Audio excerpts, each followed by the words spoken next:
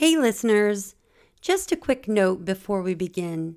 If you are teaching constitutional law for the spring 2023 semester and there's a particular case on your syllabus that isn't already in the show's library, but you'd like to make it available to your students, please reach out to me and, time permitting, I will record it for you.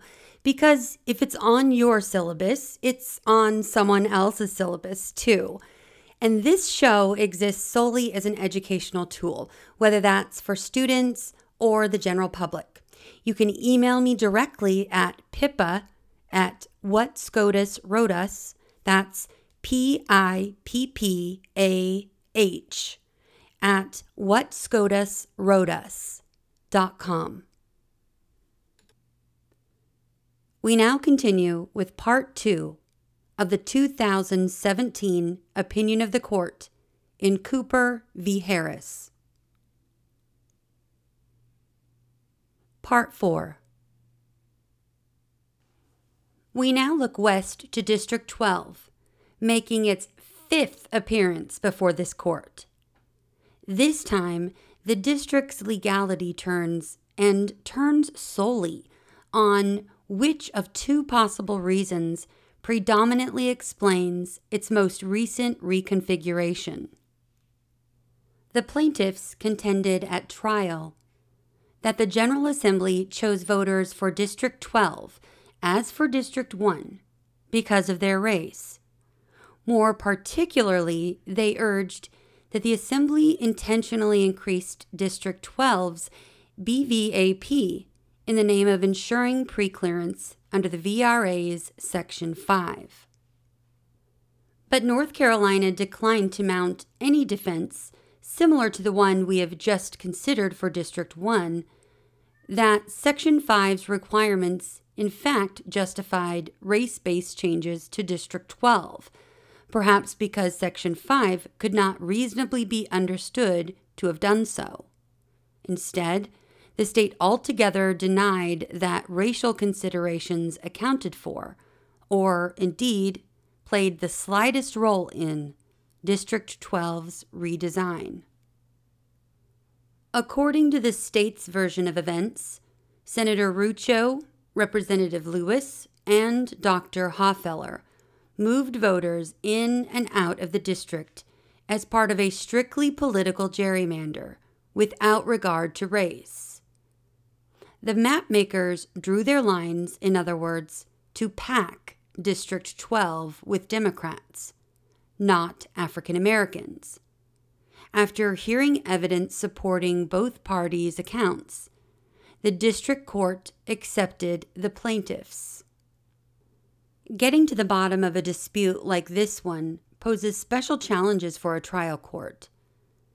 In the more usual case alleging a racial gerrymander, where no one has raised a partisanship defense, the court can make real headway by exploring the challenged district's conformity to traditional districting principles, such as compactness and respect for county lines. In Shaw 2, for example, this court emphasized the highly irregular shape of then District 12 in concluding that race predominated in its design. But such evidence loses much of its value when the state asserts partisanship as a defense, because a bizarre shape, as of the new District 12, can arise from a political motivation as well as a racial one. And, crucially, political and racial reasons are capable of yielding similar oddities in a district's boundaries.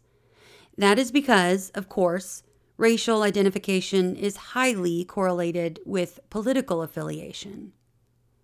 As a result of those redistricting realities, a trial court has a formidable task.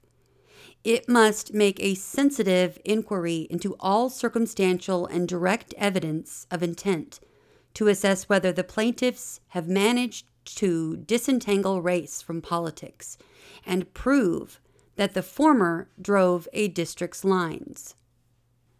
Our job is different and generally easier, As described earlier, we review a district court's finding as to racial predominance only for clear error, except when the court made a legal mistake.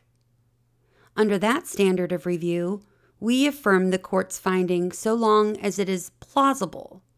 We reverse only when left with the definite and firm conviction that a mistake has been committed.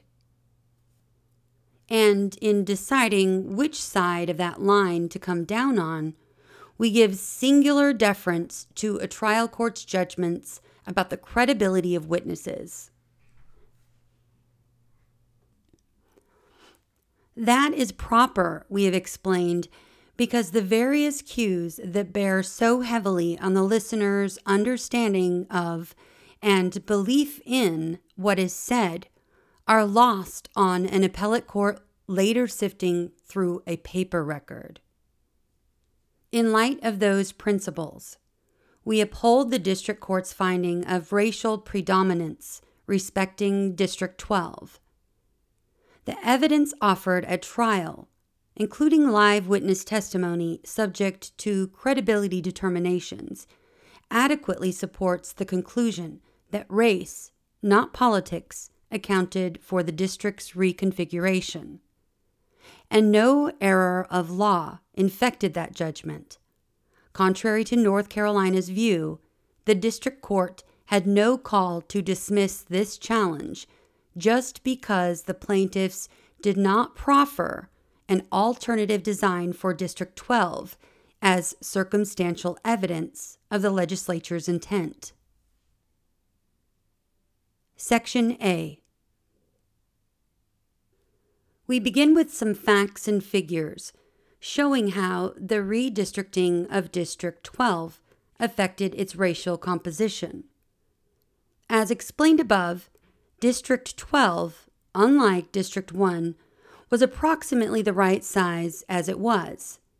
North Carolina did not, indeed could not, much change its total population.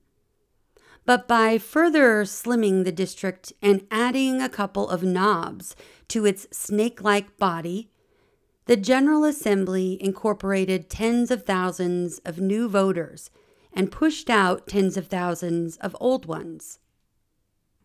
And those changes followed racial lines.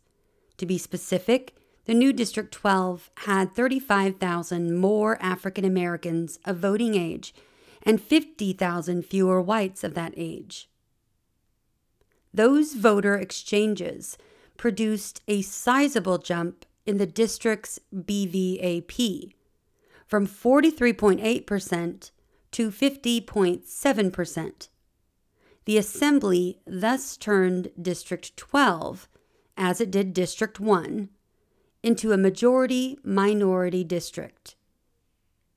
As the plaintiffs pointed out at trial, Rucho and Lewis had publicly stated that racial considerations lay behind District 12's augmented BVAP. In a release issued along with their draft districting plan, the two legislators ascribed that change to the need to achieve preclearance of the plan under Section 5 of the VRA. At that time, Section 5 covered Guilford County and thus prohibited any retrogression in the electoral position of racial minorities there. And part of Guilford County lay within District 12, which meant that the Department of Justice would closely scrutinize that district's new lines. In light of those facts, Rucho and Lewis wrote, "Because of the presence of Guilford County in the 12th District, we have drawn our proposed 12th District at a BVAP level that is above the percentage of BVAP found in the current 12th District." According to the two legislators, that race-based measure would ensure preclearance of the plan. Thus, the district court found Rucho's and Lewis's own account evinced intentionality as to District 12's racial composition. Because of the VRA, they increased the number of African Americans. Hofeller confirmed that intent in both deposition testimony and an expert report. Before the redistricting, Hofeller testified, some Black residents of Guilford County fell within District 12, while others fell within neighboring District 13. The legislators, he continued, decided to reunite the Black community in Guilford County into the 12th. Why? Hofeller responded in language the district court emphasized, in order to be cautious and draw a plan that would pass muster under the Voting Rights Act. Likewise, Hofeller's expert report highlighted the role of the VRA in altering District 12's lines. Mindful that Guilford County was covered by Section 5, Hofeller explained, the legislature determined that it was prudent to reunify the county's African American community into District 12. That change caused the district's compactness to decrease, but that was a sacrifice well worth making. It would avoid the possibility of a VRA charge that would inhibit preclearance. The state's preclearance submission to the Justice Department indicated a similar determination to concentrate Black voters in District 12. One of the concerns of the redistricting chairs, North Carolina there noted, had to do with the Justice Department's years-old objection to a failure by the state to create a second majority-minority district, that is, in addition to District 1. The submission then went on to explain that after considering alternatives, the redistrictors had designed a version of District 12 that would raise its BVAP to 50.7%. Thus, concluded the state, the new District 12 increases the African American community's ability to elect their candidate of choice. In the district court's view, that passage once again indicated that making District 12 majority-minority was no mere coincidence, but a deliberate attempt to avoid perceived obstacles to preclearance. And still, there was more. Perhaps the most dramatic testimony in the trial came when Congressman Mel Watt, who had represented District 12 for some 20 years, recounted a conversation he had with Rucho in 2011 about the district's future makeup. According to Watt, Rucho said that his leadership had told him that he had to ramp the minority percentage in District 12 up to over 50% to comply with the voting rights law. And further, that it would then be Rucho's job to go and convince the African American community that such a racial target made sense under the act.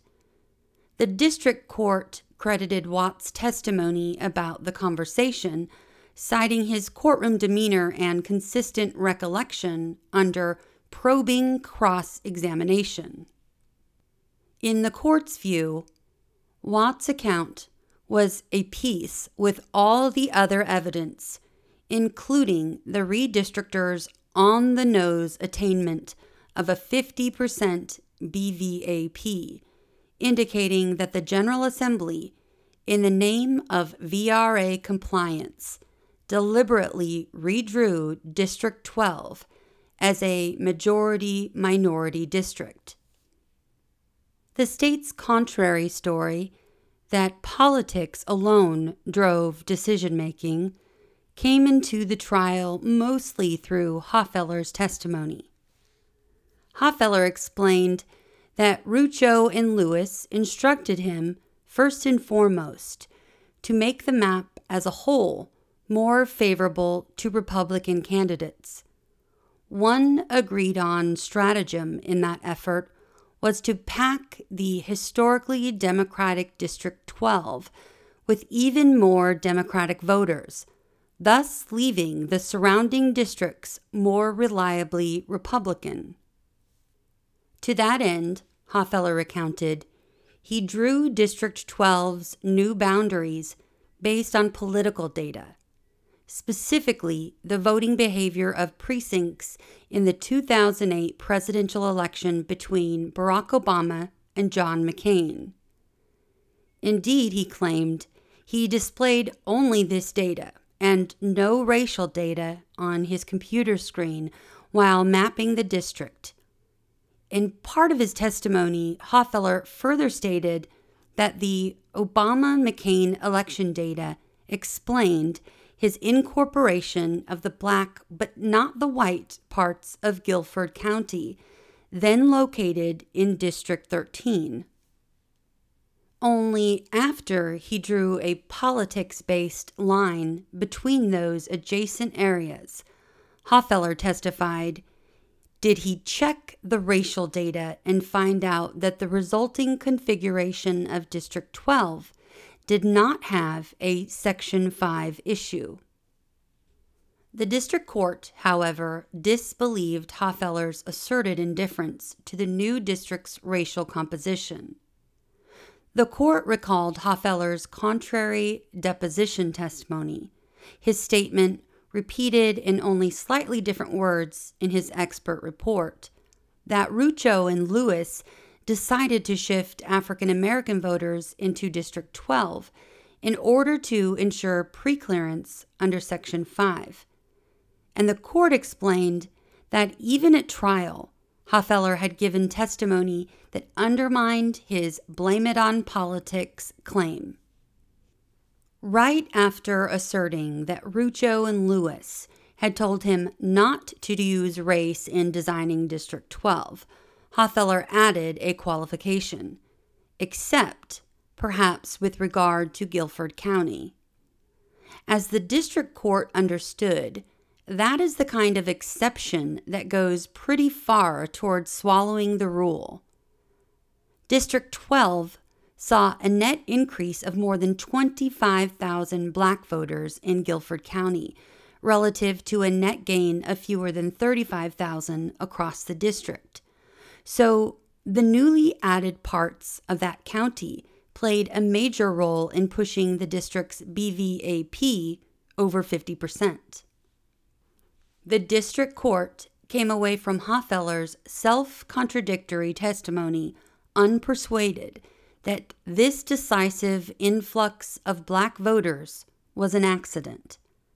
Whether the racial makeup of the county was displayed on his computer screen or just fixed in his head, the court thought Hofeller's denial of race-based districting rang hollow.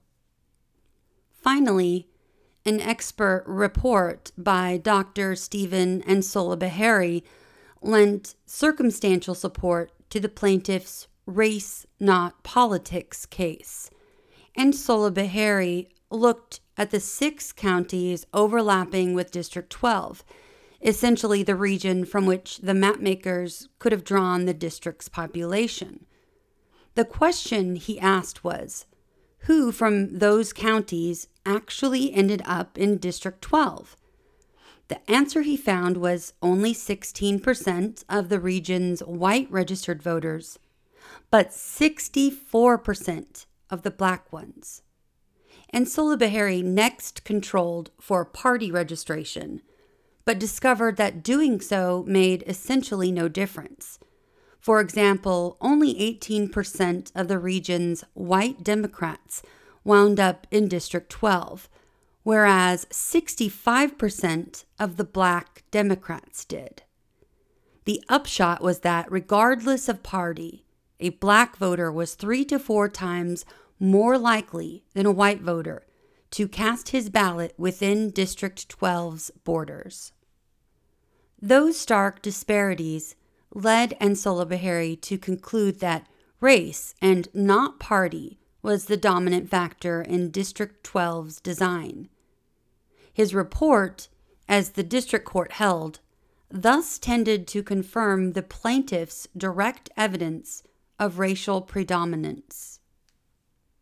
The district court's assessment that all this evidence proved racial predominance clears the bar of clear error review. The court emphasized that the districting plan's own architects had repeatedly described the influx of African Americans into District 12 as a Section 5 compliance measure, not a side effect of political gerrymandering. And those contemporaneous descriptions comported with the court's credibility determinations about the trial testimony, that Watt told the truth when he recounted Rucho's resolve to hit a majority BVAP target, and conversely, that Hofeller skirted the truth when he claimed to have followed only race-blind criteria in drawing district lines. We cannot disrespect such credibility judgments. And more generally, we will not take it upon ourselves to weigh the trial evidence as if we were the first to hear it. No doubt other interpretations of that evidence were permissible. Maybe we would have evaluated the testimony differently had we presided over the trial. Or then again, maybe we would not have. Either way, and it is only this which matters, we are far from having a definite and firm conviction that the district court made a mistake in concluding from the record before it that racial considerations predominated in District 12's design. Section B. The state mounts a final legal rather than factual attack on the district court's finding of racial predominance. When race and politics are competing explanations of a district's lines, urges North Carolina, the party challenging the district must introduce a particular kind of circumstantial evidence, an alternative map that achieves the legislature's political objectives while improving racial balance. That is true, the state says, irrespective of what other evidence is in the case, even if the plaintiff offers powerful direct proof that the legislature adopted the map it did for racial reasons. Because the plaintiffs here, as all agree, did not present such a counter map, North Carolina concludes that they cannot prevail.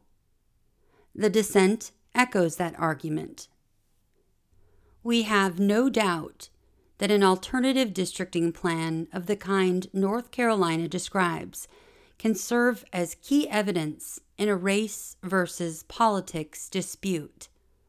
One often highly persuasive way to disprove a state's contention that politics drove a district's lines is to show that the legislature had the capacity to accomplish all its partisan goals without moving so many members of a minority group into the district.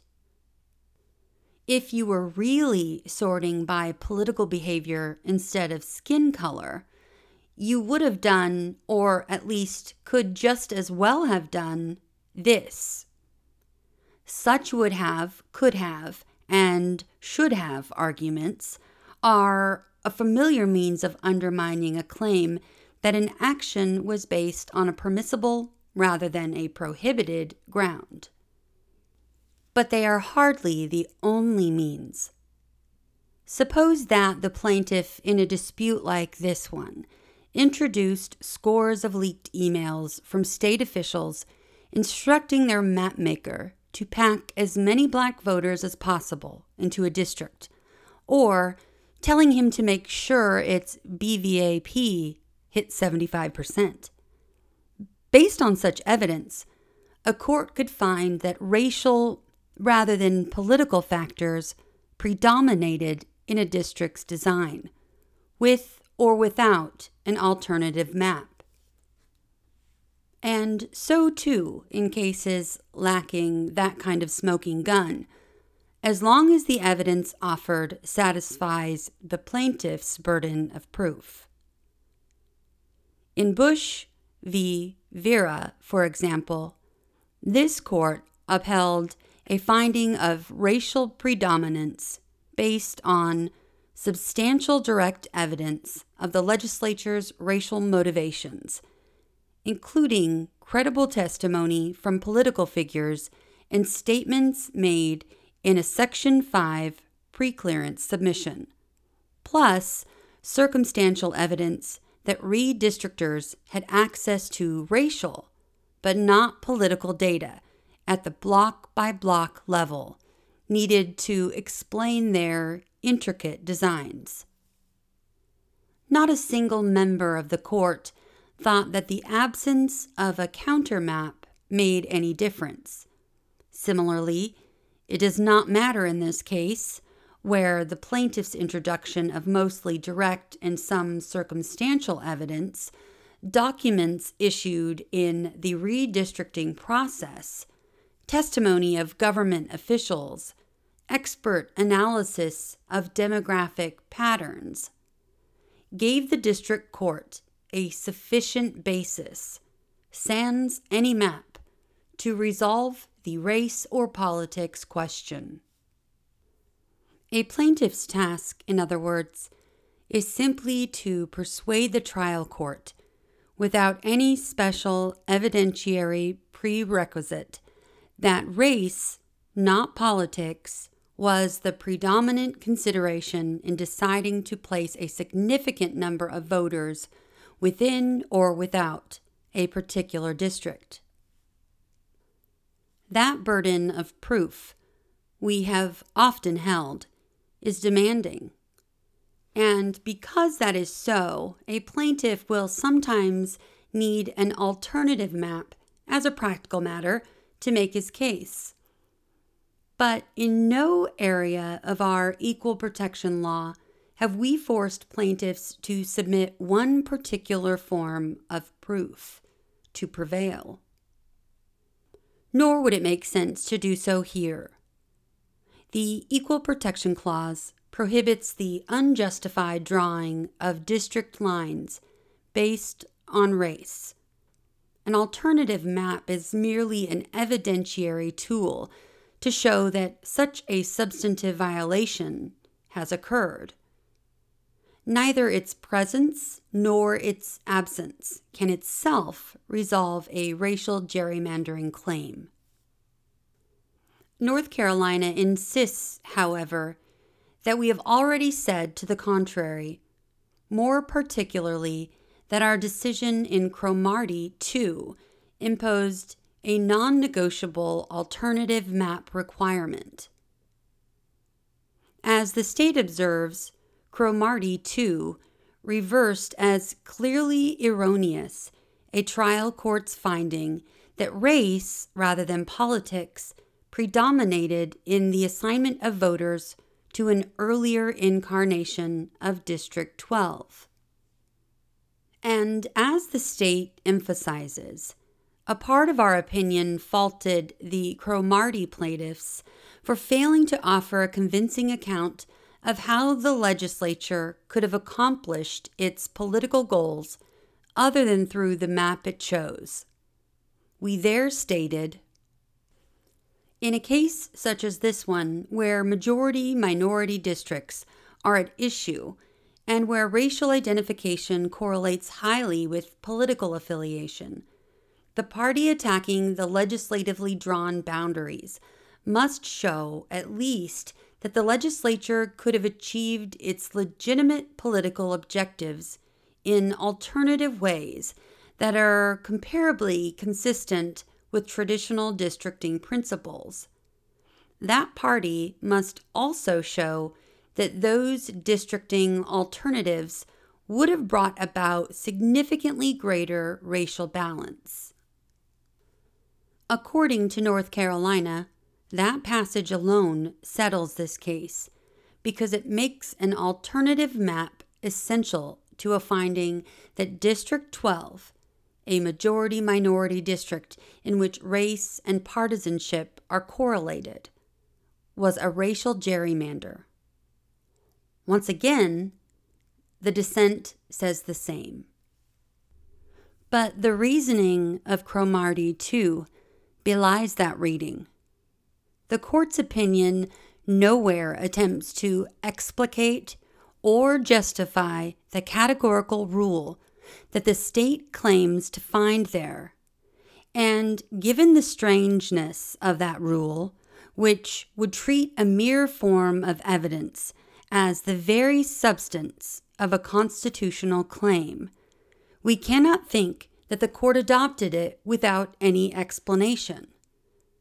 Still more, the entire thrust of the Cromartie II opinion runs counter to an inflexible countermap requirement. If the court had adopted that rule, it would have no need to weigh each piece of evidence in the case and determine whether, taken together, they were adequate to show the predominance of race in the legislature's line-drawing process. But that is exactly what Cromartie II did, over a span of 20 pages and in exhaustive detail. Item by item, the court discussed and dismantled the supposed proof, both direct and circumstantial, of race-based redistricting. All that careful analysis would have been superfluous, that dogged effort wasted, if the court viewed the absence or inadequacy of a single form of evidence as necessarily dooming a gerrymandering claim. Rightly understood, the passage from Cromartie II had a different and narrower point, arising from and reflecting the evidence offered in that case. The direct evidence of a racial gerrymander, we thought, was extremely weak. We said of one piece that it says little or nothing about whether race played a predominant role in drawing district lines. We said of another that it is less persuasive than the kinds of direct evidence we have found significant in other redistricting cases. Nor did the report of the plaintiff's expert impress us overmuch. In our view, it offered little insight into the legislature's true motive. That left a set of arguments of the would have, could have variety. For example, the plaintiffs offered several maps purporting to show how the legislature might have swapped some mostly black and mostly white precincts to obtain greater racial balance without harming the legislature's political objective. But the court determined that none of those proposed exchanges would have worked as advertised. Essentially, the plaintiffs' "you could have redistricted differently" arguments failed on their own terms. Hence emerged the demand quoted above, for maps that would actually show what the plaintiffs had not. In a case like Cromartie II, that is, one in which the plaintiffs had meager direct evidence of a racial gerrymander and needed to rely on evidence of foregone alternatives, only maps of that kind could carry the day. But this case is most unlike Cromartie II, even though it involves the same electoral district some 20 years on. This case turned not on the possibility of creating more optimally constructed districts, but on direct evidence of the General Assembly's intent in creating the actual District 12, including many hours of trial testimony subject to credibility determinations. That evidence, the district court plausibly found, itself satisfied the plaintiff's burden of debunking North Carolina's "it was really politics" defense. There was no need for an alternative map to do the same job. And we pay our precedents no respect when we extend them far beyond the circumstances for which they were designed. Part 5. Applying a clear error standard, we uphold the district court's conclusions that racial considerations predominated in designing both District 1 and District 12. For District 12, that is all we must do, because North Carolina has made no attempt to justify race-based districting there. For District 1, we further uphold the district court's decision that Section 2 of the VRA gave North Carolina no good reason to reshuffle voters because of their race. We accordingly affirm the judgment of the district court. It is so ordered.